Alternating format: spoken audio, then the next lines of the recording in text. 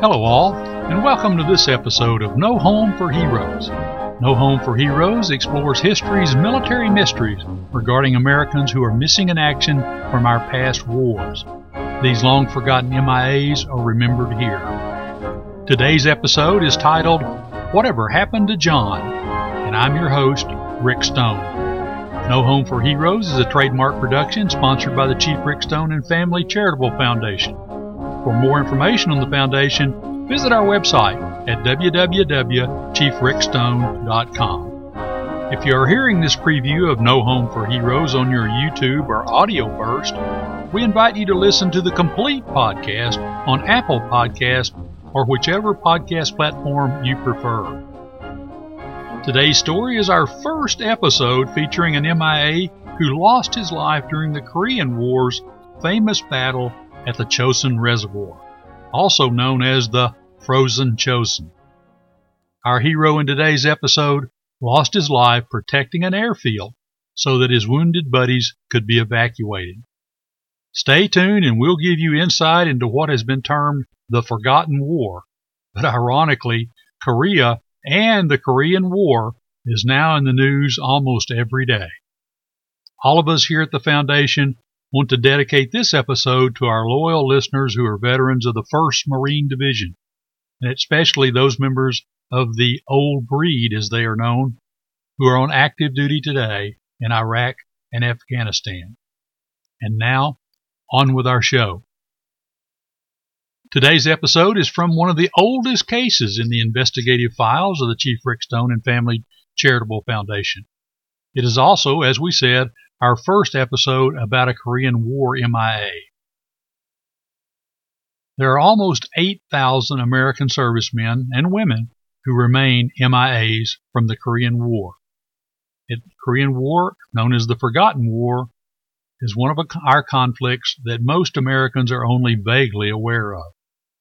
Stay tuned for not only a history lesson, but also the story of sacrifice and valor by a veteran Marine on today's No Home for Heroes. The search for one Marine's fate in North Korea all started with a photograph. The picture was a large 8x10 black and white photo on heavy paper, and it would begin a quest into the foggy mist of America's forgotten war. A handsome figure in the photograph in a Marine Corps dress uniform smiled back at me. Well, it was actually more of a mischievous smirk than a smile.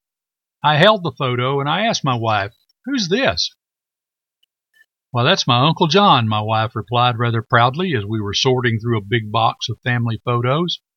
Our sorting session was in preparation for another cross-country move to another job for me as a police chief in a large Florida city. A time-honored family tradition of attempting to lighten the load before the movers arrived, and one that seldom produced any tangible benefit in reducing the flotsam and jetsam of life that humans seem bent on accumulating. "Well, whatever happened to John?" I inquired. "Oh, I think he was killed in the war," my wife said, and immediately my interest was piqued. Like a Sherlock Holmes epiphany, the comment sparked an interest in solving a mystery that would span decades. John Andrew Blankenberg was born in the tiny town of Panhandle, Texas in 1924. And yes, Panhandle is actually a town, but it is also the region of Texas known by the shape of its panhandle. It's just a few counties down from the northernmost top of the largest state in the Union. At least it was the largest state in the Union in 1924. It was also home to Temple Houston. Some of you who are not Texans may not know who Temple Houston was, but he was the 7th and youngest son of the famous Texas war hero and the first president of the Republic of Texas, Sam Houston. The flamboyant and gifted Temple Houston died of a cerebral hemorrhage at age 45 and is celebrated in the small town of Panhandle, Texas' main attraction, the Square House Museum. Also in the museum, which is the community's oldest structure, is a quotation from the ancient philosopher Cicero. He said, quote, "History is the witness of time, the torch of truth, the teacher of life, the messenger of antiquity." I wondered, who would be John Blankenberg's messenger of antiquity?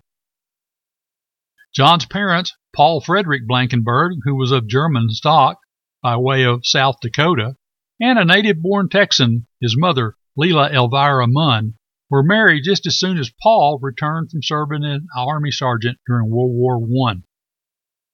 John Blankenberg was the youngest and last of 4 boys born in less than 4 years to the Blankenberg family. Soon after John's birth, the Blankenbergs moved to the even smaller community of LaForce, Texas, population noted as a, quote, handful, end quote. When John was 8, LaForce became a stop on the railroad built between the bigger towns of Childress and Pampa. The railroad let the whole town ride to Childress and back for free, which was a great thing for the struggling family of an oil field worker like Paul Blankenberg. At such a young age, little did John know that he would take his last journey on that same piece of track and a final trek to Pampa, Texas. John grew tall and strong in the arid Texas panhandle. He did all the typical boy stuff that kids in the country do growing up in the harsh economic conditions of the 1930s. He and his brothers hunted the endless rolling countryside with the family's .22 rifle and their 12-gauge shotgun. They fished in the seemingly always muddy local creeks and played neighborhood games of baseball and softball, and John even later told a Marine Corps recruiter that he played a lot of sandlot tennis, which must have made it rough to get a good bounce on the ball. At 6 feet 1.5 inches tall, weighing 160 pounds, John towered over most of his friends and family alike.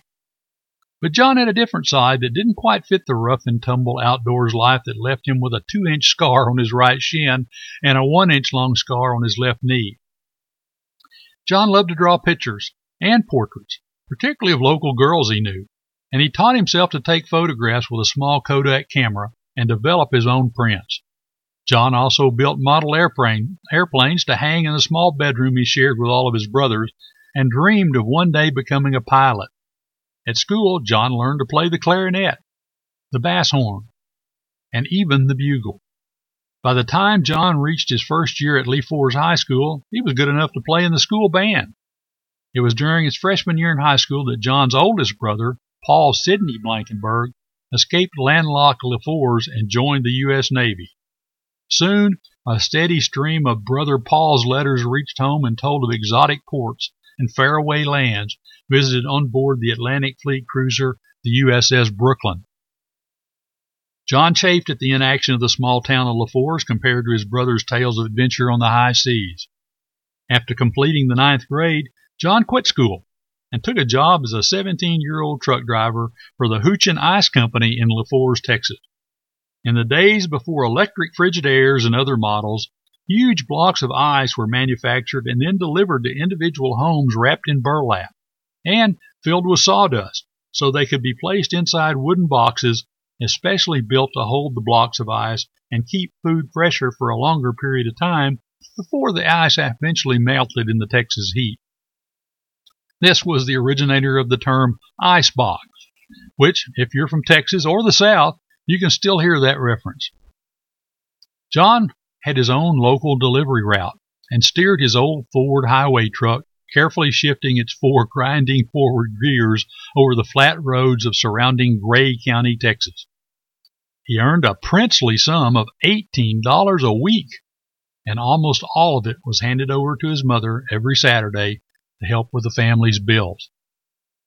Finally, John's pleas to his parents were accepted, and Mom and Dad drove their son 57 miles to the big city of Amarillo, Texas, so that John could meet with a recruiter for the United States Marine Corps.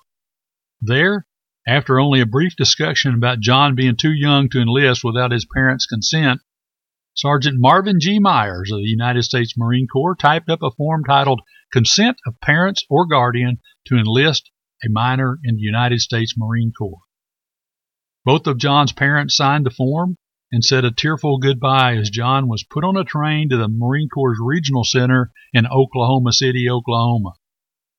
There, John was poked and prodded while passing his pre-induction physical, with the doctor noting that he had blue eyes, brown hair, and a ruddy complexion. And he was officially given the oath as a private in the United States Marine Corps. The date was November 24th, 1941, exactly 2 weeks before an incident that would be forever enshrined in American consciousness as simply Pearl Harbor. After training, Private Blankenberg was assigned to the 2nd Aviation Engineer Battalion of the 1st Marine Division. His unit landed on Guadalcanal on 30 January 1943 and immediately began preparing Henderson Field under intermittent hostile enemy aircraft bombardment. On 4 June 1944, Private Blankenberg sailed for Kwajalein and Eniwetok Islands in preparation for the invasion of Guam. He hit the beach with other Marine assault troops on 21 July 1944 under heavy Japanese enemy fire. In 3 weeks, Private Blankenberg's unit sustained 6 killed and 26 wounded. John continued to participate in the assault and the ultimate capture of Guam while building airfields, roads, and other installations, often while under enemy fire. On 9 February 1945, Private Blankenberg left Guam with his unit for the invasion of Iwo Jima. He went ashore on 20 February 1945 under heavy enemy shell fire and began the task of rebuilding Motoyama Airfield while frequently jumping off his heavy construction equipment, picking up his weapon, and repelling Japanese attacks. In early March, the first B-29 bomber was able to make an emergency landing on the airfield at Iwo Jima, and casualties were airlifted for treatment from the field that Private Blankenberg and his fellow Marines had built on Iwo Jima. On 17 March 1945, Private Blankenberg was transported back to Guam with his unit, where they were stationed until the end of the war. After World War II, John was discharged from the Marine Corps but re-enlisted in Albuquerque, New Mexico on 14 June 1948, and he was soon promoted to sergeant based on his prior service during World War II. Sergeant Blankenberg was assigned to the 1st Marine Engineer Battalion of the 1st Marine Division and was hastily shipped from San Diego, California to Busan, South Korea, in response to a North Korean attack on South Korea. Sergeant Blankenberg's unit arrived on 3 August 1950, and immediately he participated in the Battle of the Busan Perimeter. Sergeant Blankenberg was withdrawn with his unit from the front lines on 11 September 1950 and participated in General MacArthur's landings at Incheon, Korea on 15 September.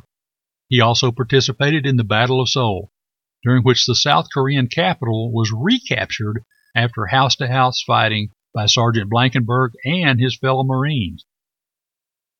On 15 October 1950, John's unit was withdrawn and transported around the Korean peninsula to participate in the landings at Wosan on 16 October. Sergeant Blankenberg fought with his unit northward toward the Chosin Reservoir. Johns was a heavy equipment operator whose job was really to build roads and airfields for his fellow Marines in the rifle companies. But, as every Marine learns from day one, all Marines from the commanding general on down to the lowest private have a primary duty as a rifleman, especially when the going gets tough. And as you will hear, apparently, John was a one tough SOB. John was believed to be somewhere around Hagaru at the southern tip of the Chosin Reservoir on November 28, 1950. John's unit was tasked with defending the road leading south and carving out an airfield to evacuate wounded and bringing in supplies. The engineers in John's unit worked around the clock, often even using floodlights after dark despite enemy snipers. On the afternoon of November 29, 1950, an attack was launched by a platoon of engineers from John's company, A Company, against what was known as East Hill. They fought their way up the northern side but were pinned down by Chinese machine gun fire.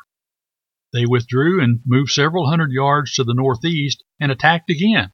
They were led by Lieutenant Canzona. At dusk, Captain King ordered Lieutenant Canzona to bring the platoon back down and dig in for the night. It was a standoff. There were 20 men left in the platoon, including Sergeant John Blankenberg. Unbelievably, in 2007, I located a Marine in the big city of Cleveland, Texas, who had been at Haggeroo with John. The Marine was named James McMinn, and well, I think I'll just let the words written to me by Mr. McMinn tell the story from here. Be warned, it's a very gripping story.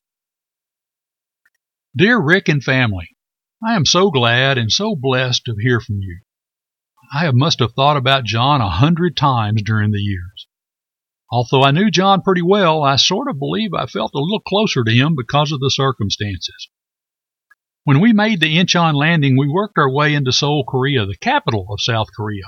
While there, I liberated a Winchester lever-action 12-gauge shotgun from our objective, which was the Seoul Museum. I also got away with some old paper-clad ammunition. On the night of December 1st, 1950, John was attached to my machine gun section. Approximately 15 of us were put in a little perimeter about halfway up East Hill at a little village of Haggeroo at the Chosin Reservoir. John had asked to use my shotgun as he felt it was the most beautiful thing he had ever seen. Well, so did I. I'd never seen a lever-action shotgun. I was glad to let him use it. The weather was bitterly cold. We were told later that it was about 30 to 40 degrees below zero. We were in a horseshoe-shaped perimeter with John on the lower left leg, while I manned the machine gun at the top of the horseshoe. The Chinese hit us about midnight in what I now estimate to have been about company strength of, maybe 240 men. They knew exactly where we were and hit right on our perimeter. It sure seemed to me that they all had automatic weapons and we were firing everything we had. Over the din of the noise, we could definitely tell when John let loose with his old shotgun. John also had a rifle, and we surmised he used it until they got too close, and then he cut loose with his blunderbuss.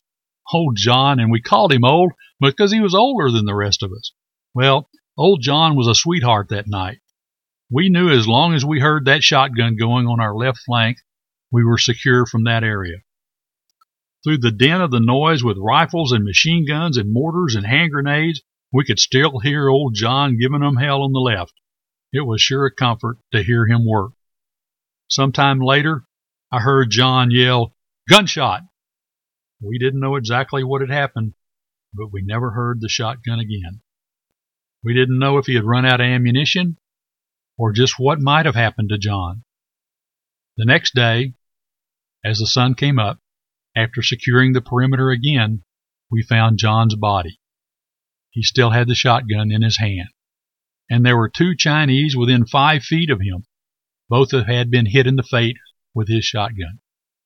There were others around him, but during the night, snow had covered them, and it was hard to tell how they had died.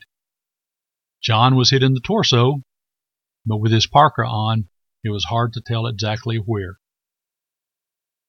Just let me say that John was a Marine's Marine and stood his ground no matter what happened around him. He was the sort of man you would want in a fight, said former Private James McMinn.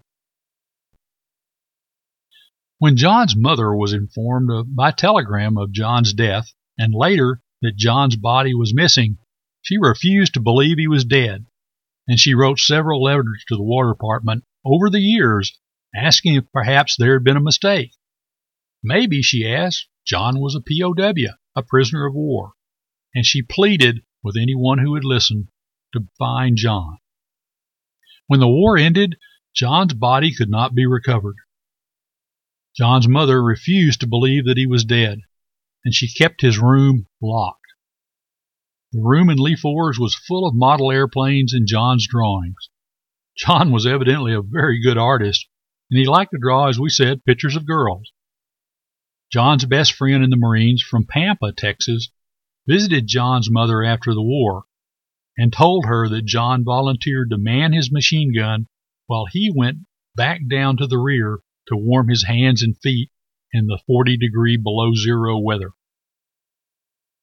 The friend said that when he returned to his position about 15 minutes later, John had been killed, and his friend identified his body as they were carrying it back down the hill after dawn. Despite this, John's mother continued to hope that perhaps there had been a mistake and John would someday come home. After the fighting in Korea stopped, both sides signed an armistice which stipulated that the prisoners and recovered remains of the dead would be exchanged. In 1954, during an operation called Operation Glory, a body was recovered from the North Koreans that had been buried as an unknown in a United Nations cemetery at Hungnam. This is where the Marines from the Frozen Chosen had been finally evacuated after the battle. John's body was identified by the United States Army Central Identification Laboratory using 13 teeth recovered from the unknown and biometric comparison.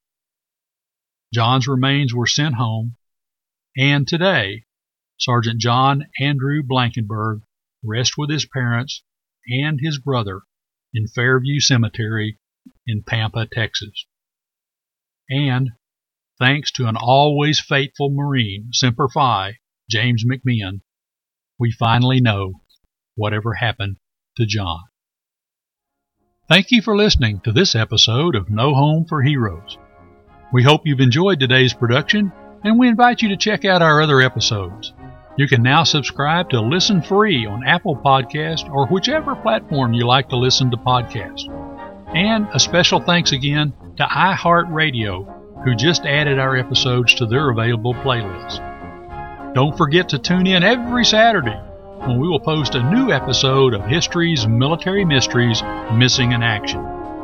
Episodes of No Home for Heroes are produced from the actual investigative case files of the Chief Rick Stone and Family Charitable Foundation, dedicated to providing information to the families of missing American servicemen and missing American servicewomen.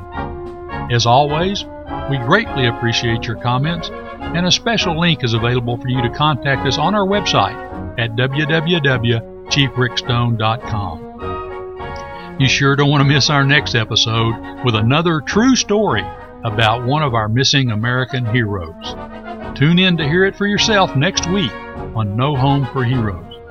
Until next time, be careful, be safe, and wishing you fair winds and following seas, I'm your host, Rick Stone, reminding you that poor is the nation that has no heroes, but shameful is the nation that having heroes forgets them.